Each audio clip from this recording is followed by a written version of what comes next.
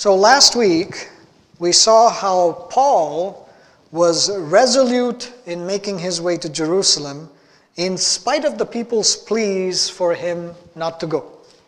So the people were saying to Paul, don't go. But because he had heard from the Lord that he must go, he was resolute. He was not dissuaded. He said, I'm going. And we talked about that and what that means and how to apply or how to understand prophetic word and how to understand the interpretation of that and so on. This week we're going to see what happened when he got to Jerusalem. And just as the Lord had revealed, Paul is bound, he's handed over to the Roman authorities, he's taken into custody. But before he is taken into custody, into Roman custody, he makes what is essentially his last public appeal to the Jews. Now, he continues to speak and he continues to write and communicate, but this is sort of his last public appeal, and he speaks to the crowd and he does that. So we are going to read through that, and I want you to notice in these verses how many times he refers to his Jewish identity and to his Jewish roots, and how he refers to other people and activities that would all have been familiar to the Jewish people. So we are in Acts chapter 21, verse 17. We will read from Acts 21, 17, all the way through Acts 22, verse 22. And the question is, which culture? So, when we arrived at Jerusalem, the brothers and sisters received us warmly. The next day, Paul and the rest of us went to see James, and all the elders were present. Paul greeted them and reported in detail what God had done among the Gentiles through his ministry. When they heard this, they praised God. Then they said to Paul, "You see, brother, how many thousands of Jews have believed, and all of them are zealous for the law. They have been informed that you teach all the Jews who live among the Gentiles to turn away from Moses, telling them not to circumcise their children or live according to our customs. What shall we do? They will certainly hear that you have come, so do what we tell you. There are 4 men with us who have made a vow. Take these men, join in their purification rites, and pay their expenses so that they can have their heads shaved. Then everyone will know there is no truth in these reports about you, but that you yourself are living in obedience to the law. As for the Gentile believers, we have written to them our decision that they should abstain from food sacrificed to idols, from blood, from the meat of strangled animals, and from sexual immorality." The next day, Paul took the men and purified himself along with them. Then he went to the temple to give notice of the date when the days of purification would end, and the offering would be made for each of them. When the 7 days were nearly over, some Jews from the province of Asia saw Paul at the temple. They stirred up the whole crowd and seized him, shouting, "Fellow Israelites, help us! This is the man who teaches everyone everywhere against our people and our law and this place. And besides, he has brought Greeks into the temple and defiled this holy place." They had previously seen Trophimus the Ephesian in the city with Paul and assumed that Paul had brought him into the temple. The whole city was aroused, and the people came running from all directions. Seizing Paul, they dragged him from the temple, and immediately the gates were shut. While they were trying to kill him, news reached the commander of the Roman troops that the whole city of Jerusalem was in an uproar. He at once took some officers and soldiers and ran down to the crowd. When the rioters saw the commander and his soldiers, they stopped beating Paul. The commander came up and arrested him and ordered him to be bound with 2 chains. Then he asked who he was and what he had done. Some in the crowd shouted one thing and some another, and since the commander could not get at the truth because of the uproar, he ordered that Paul be taken to the barracks. When Paul reached the steps, the violence of the mob was so great he had to be carried by the soldiers. The crowd that followed kept shouting, "Get rid of him." As the soldiers were about to take Paul into the barracks, he asked the commander, "May I say something to you?" "Do you speak Greek?" he replied. "Aren't you the Egyptian who started a revolt and led 4,000 terrorists out into the wilderness some time ago?" Paul answered, "I am a Jew from Tarsus in Cilicia, a citizen of no ordinary city. Please let me speak to the people." After receiving the commander's permission, Paul stood on the steps and motioned to the crowd. When they were all silent, he said to them in Aramaic, "Brothers and fathers, listen now to my defense." When they heard him speak to them in Aramaic, they became very quiet. Then Paul said, I am a Jew, born in Tarsus of Cilicia, but brought up in this city. I studied under Gamaliel and was thoroughly trained in the law of our ancestors. I was just as zealous for God as any of you are today. I persecuted the followers of this way to their death, arresting both men and women and throwing them into prison, as the high priest and all the council can themselves testify. I even obtained letters from them to their associates in Damascus and went there to bring these people as prisoners to Jerusalem to be punished. About noon, as I came near Damascus, suddenly a bright light from heaven flashed around me. I fell to the ground and heard a voice say to me, Saul, Saul, why do you persecute me? Who are you, Lord? I asked. I am Jesus of Nazareth, whom you are persecuting, he replied. My companions saw the light, but they did not understand the voice of him who was speaking to me. What shall I do, Lord? I asked. Get up, the Lord said, and go into Damascus. There you will be told all that you have been assigned to do. My companions led me by the hand into Damascus because the brilliance of the light had blinded me. A man named Ananias came to see me. He was a devout observer of the law and highly respected by all the Jews living there. He stood beside me and said, Brother Saul, receive your sight. And at that very moment I was able to see him. Then he said, The God of our ancestors has chosen you to know his will and to see the righteous one and to hear words from his mouth. You will be his witness to all people of what you have seen and heard. And now what are you waiting for? Get up and be baptized and wash your sins away, calling on his name. When I returned to Jerusalem and was praying at the temple, I fell into a trance and saw the Lord speaking to me. Quick, he said, leave Jerusalem immediately because the people here will not accept your testimony about me. Lord, I replied, these people know that I went from one synagogue to another to imprison and beat those who believe in you. And when the blood of your martyr Stephen was shed, I stood there giving my approval and guarding the clothes of those who were killing him. Then the Lord said to me, Go, I will send you far away to the Gentiles. The crowd listened to Paul until he said this. Then they raised their voices and shouted, Rid the earth of him. He's not fit to live. You know, just as Jesus did during his earthly ministry, Paul observed all the Jewish laws and practices. That's what we're reading about here and how he's going about it. I'm not going into detail on that, but you notice how he speaks about himself. He says, I have observed all the law. I've observed all the practices. And then, as he understood what the fulfillment of God's prophecies and promises were, how what God had pointed to in the Old Testament was now being fulfilled in Jesus, then he made those changes. And he speaks about the fact that even though he is observing these Jewish laws and practices, there are some of those laws and practices that do not apply anymore because of Jesus. And he presents those, he teaches that, he goes through that. But he is very clearly identifying himself as Jewish. And, as we have seen repeatedly, he is eager for his Jewish brothers and his sisters to know Jesus as Messiah and for them to be saved. But the people reject him, they attack him physically, and ultimately they hand him over to the Romans for the express purpose of having him killed. Just as they did to Jesus. Both Jesus and Paul, and the disciples as such and others, they appealed to their own, but their own did not receive them. That's what the Bible says. So I'd like to consider this passage that we've read in terms of two questions. Two questions for us to consider. And the first one is this: how should we understand culture and tradition? Culture can mean different things based on the context. And when we speak about good culture, bad culture, or cultural influence, we sometimes mean things and we talk about culture in a positive way, and we sometimes talk about culture in a negative way.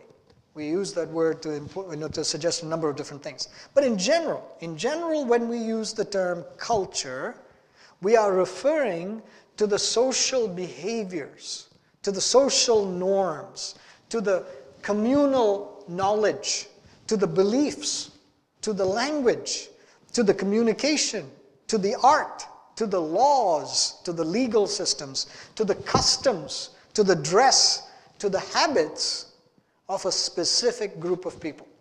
And we say, okay, this is the culture that is there for this group of people, right? Tradition is when those customs, those norms, those behaviors are passed along from generation to generation. They're transmitted from generation to generation and then practiced then by that next generation. So you have these culture, this cultural expression, and as it is perpetuated through the generations, you have tradition, right? And although we talk about American culture, or Indian culture, or British culture, it's almost never a political or national identity.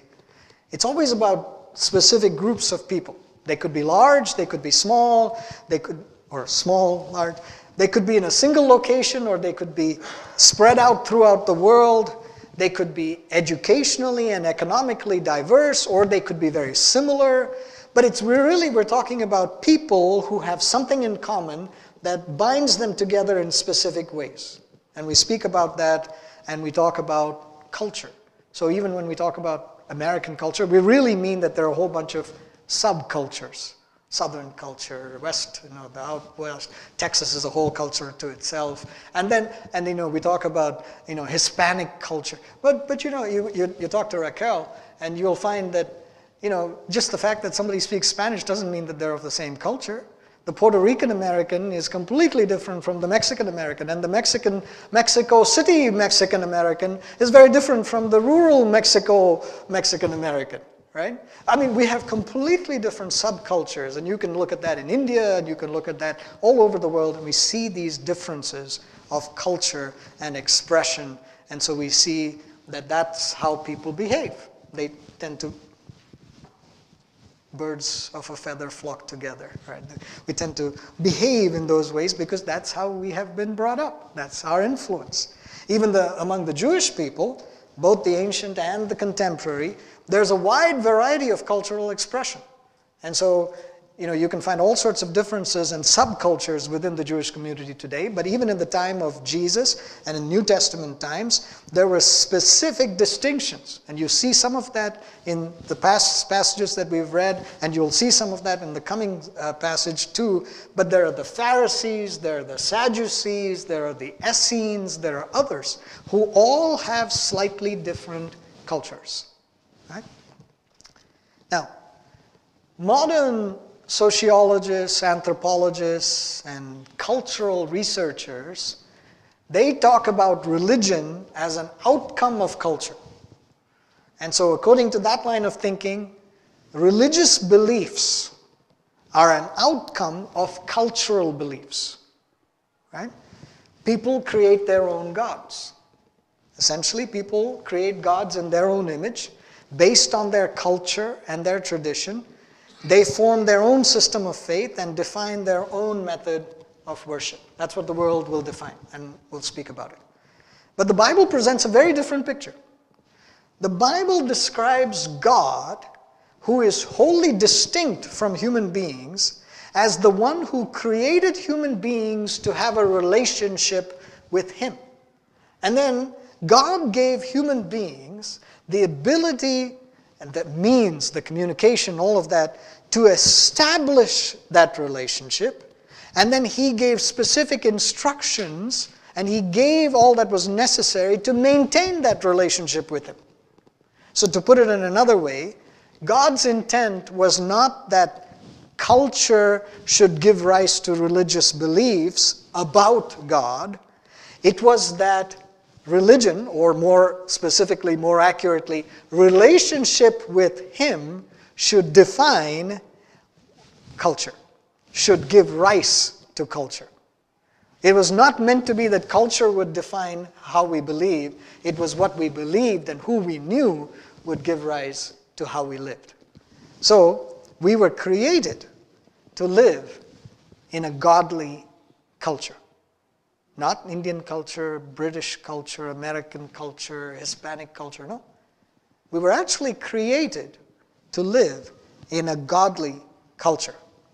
When sin separated us from God, When our relationship with God was broken, we started to define our own relationships and create our own culture apart from God.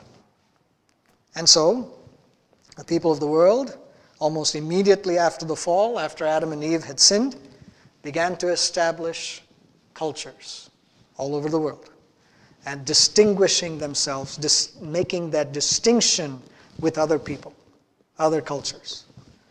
And in the middle of all of that, God chose Abraham and his descendants to redeem the prevailing culture that was there in the Middle East and to establish a new cultural norm that would point the way to and prepare the way for Jesus to come. So as all this diversity is taking place, God took Abraham and said, I'm going to do something with you and your descendants that will prepare the way for Jesus to come, for Jesus to be revealed to the world. So that was the purpose of why God chose the children of Israel, so that through that line, we, the body of Christ, could be established. That means that when we think about our own human culture and about God's culture, what it means to live in a biblical culture, we can't start with our human culture and then define our lives as children of God in God's kingdom.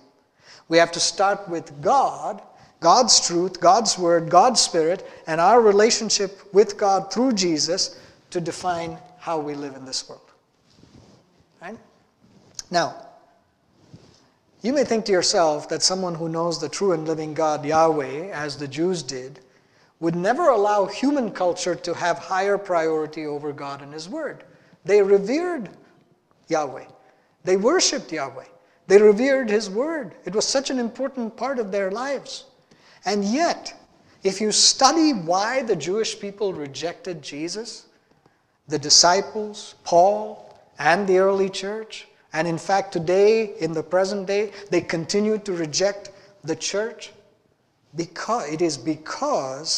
primarily because of culture and tradition.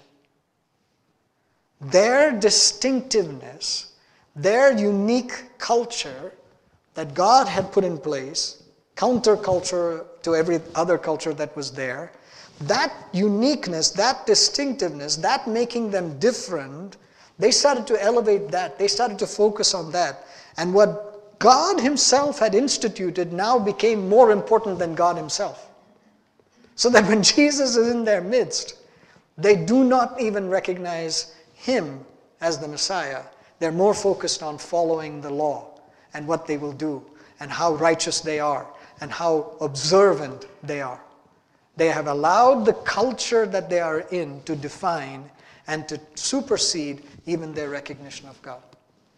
So in Mark chapter 7, verses 5 through 13, and to be very explicit about this, in Mark chapter 7, verse 5 through 13, we read that the Pharisees and the teachers of the law asked Jesus, why don't your disciples live according to the tradition of the elders instead of eating their food with defiled hands? It was tradition to wash the hands. Now you can say that was good, hygiene and good practice, but they did it because of a particular tradition. And they're finding fault with Jesus and the disciples. And Jesus, replied, Isaiah was right when he prophesied about you hypocrites. As it is written, these people honor me with their lips, but their hearts are far from me.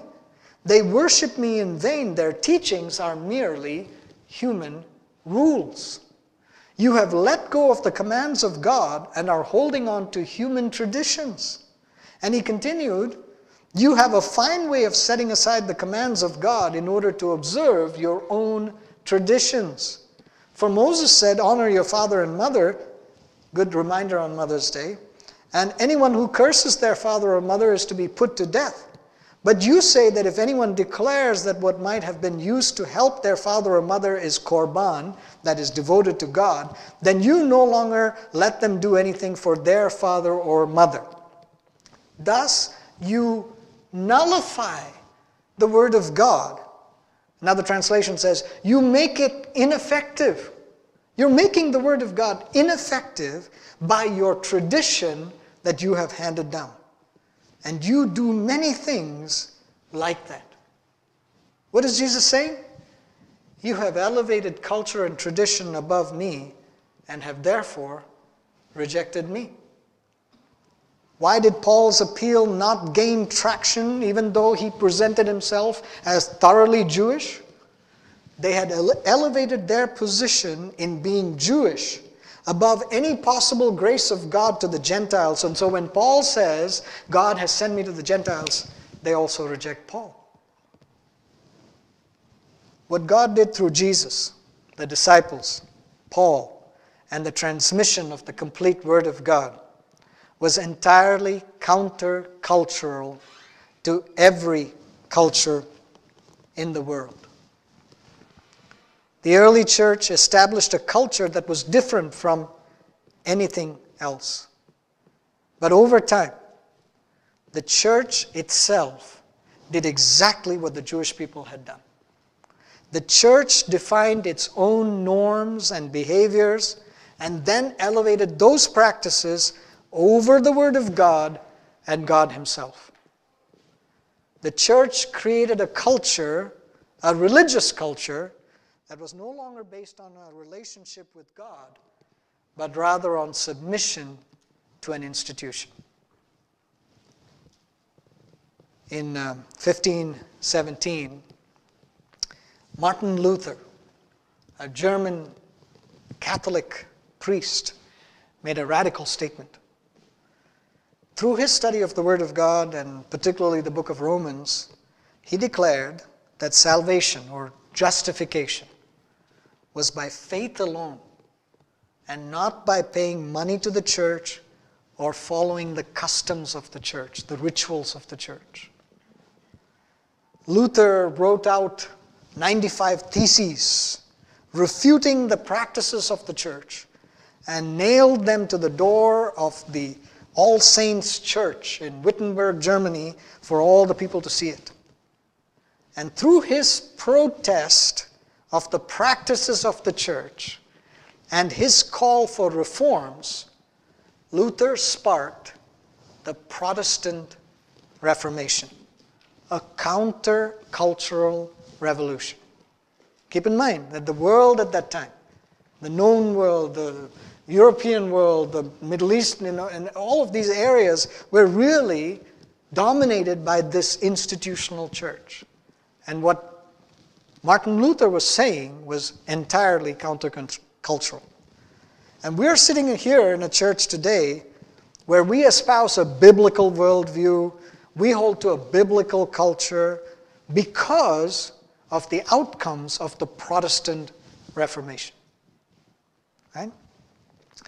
But in addition to what the Jewish people did, there's another side to this account in Acts 21 and Acts 22, and that leads us to the second question, and I'll move quickly. How should we handle rejection?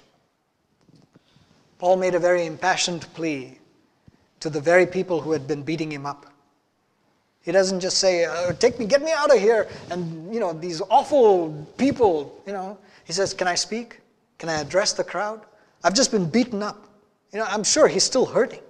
Physically, he's still in pain. And he says, I want to speak to them. I want to appeal to them. I want to share my heart with them. He identifies with them. He speaks in Aramaic to better relate to them. He presents Jesus to them. But they reject him. How did he respond? How does he respond? He continues to love. He continues to pray for them. He continues to have a compassion and a burden. He says, I wish that all of Israel could be saved. I wish that my brothers and my sisters could be saved. He continues to express that kind of compassionate care and love for the very people who are beating him up. And even after he's imprisoned by the Romans, even though he describes himself as an apostle to the Gentiles, he does not condemn or reject the Jewish people. I said earlier that Martin Luther initiated a much-needed reform in the church. By the 16th century, the time of Martin Luther, the Christianity had become so completely institutionalized and entirely separate from Judaism that it had lost all connection to its Jewish roots. And the church was blatantly anti-Semitic. There was rampant anti-Semitism in the church. Jews were hated as Christ killers. That was the way the Jews were treated. But as Luther studied the scriptures, he saw that God had chosen the Jewish people, that God had a purpose for them, and that God would maintain his covenant with them. So in 1523, Luther advised kindness towards the Jews. And he wrote a book, even an article as such, that said that Jesus Christ was born a Jew. And so he said, based on this, that Jesus Christ was born a Jew, we should be kind to the Jews.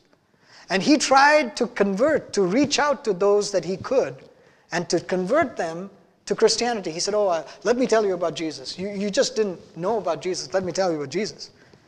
But they rejected him. And when his efforts at conversion failed, he grew bitter toward all Jewish people. And in 1543, he wrote a book entitled On the Jews and Their Lies. Vile, hateful stuff that he wrote about them. And he called them not God's chosen people, but the devil's people. And he started to advocate for their expulsion from all the European countries. He said we should burn the synagogues, we should even kill the Jews.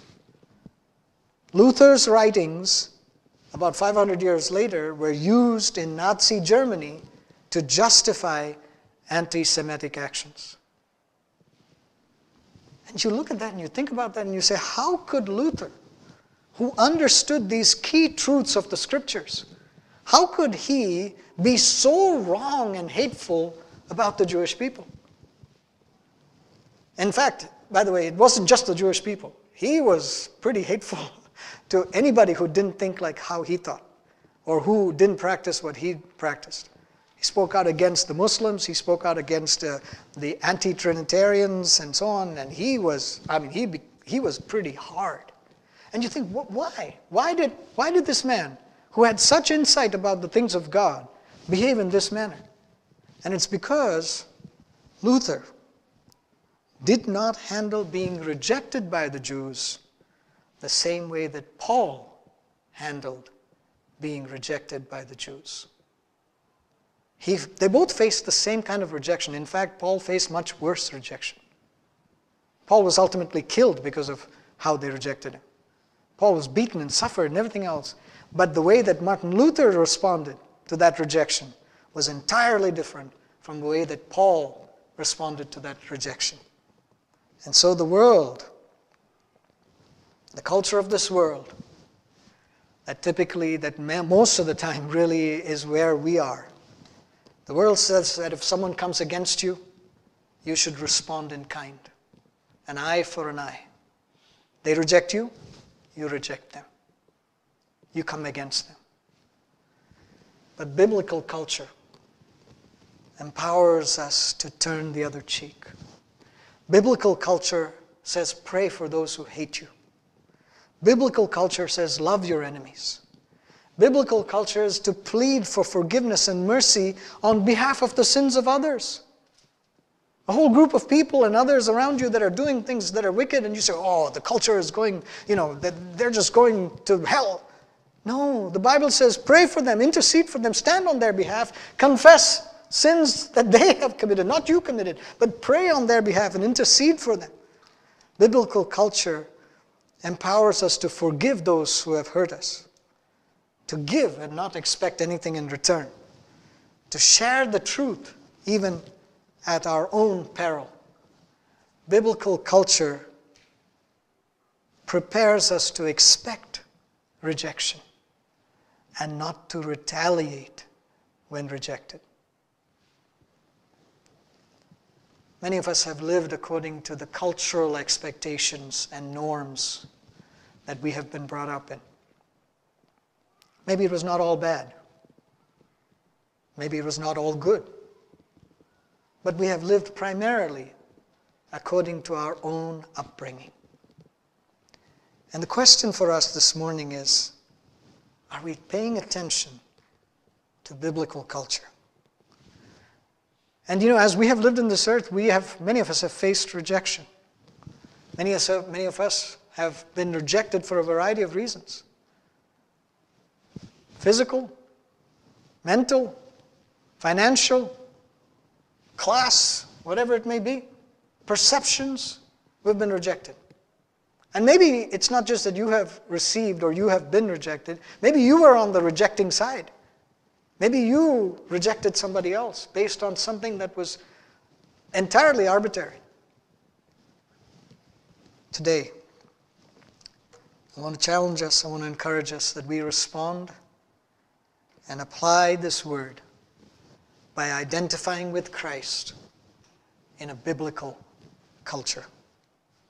Our identity is not in solidarity with any culture of the world, no matter how strong that culture is. Our identity is in being united with Christ. And the commission that we have is to establish unity with our brothers and sisters in the body of Christ, who may be completely different from us culturally, in terms of human culture. They don't look like us, they don't speak like us, they don't think like us, they don't have the same background as us, and you have no idea how you can even relate to them in the natural. But guess what? When we are united in Christ Jesus, when we are made one in Him, when we see the mind of Christ, or have the mind of Christ, when we see the face of Jesus, when we are praying to our same Heavenly Father, when we are united in the same set of needs, when we are moved by the same troubles, when the same sorrows are affecting us, and we agree together in prayer, and we come together to stand, we are united in Christ, not because of our culture, but in spite of our culture, because of our biblical culture. Paul speaks so powerfully, so eloquently, so dramatically, not because he had something to gain, he had everything to lose, but because in the Lord, he knows what the heart of the Lord is. And he responds. He lives in biblical, in Christian, in godly, in Christ-directed culture. And so that is our prayer for us this morning. I want to encourage you, I want to challenge you. What have you done in your life? How is it that you're living today? What is your mode of thinking? How do you consider others? Is it by the Word of God? Is it because of what the Lord is showing you and speaking to you? Or is it based on culture, tradition, something that was there? Heavenly Father, we thank you that you speak to our hearts and you inspire change. You don't leave us in our broken state. You restore us to relationship with you. And when we are rightly united with you, Lord, we see how you want us to be rightly united with others. Lord, let it never be that the things of this world separate us. Let it always be that the things of God unite us. Grant us grace, Lord, to function, to be effective, to love, to cherish, to hold to one another. Oh, Lord God, in Christ Jesus. Father, we thank you for these stories that we read. We thank you for what, Lord, is happening in the life of Paul, in the life of the early church. We thank you, Lord, that despite everything, oh, Lord God, they lived in a life of love, of care, of compassion. And we ask you, Lord, that you allow us to do the same. We commit ourselves to you. We look, Lord, we desire to walk in your ways, in biblical, living out the rest of our days in biblical culture. We pray this in Jesus' name. Amen.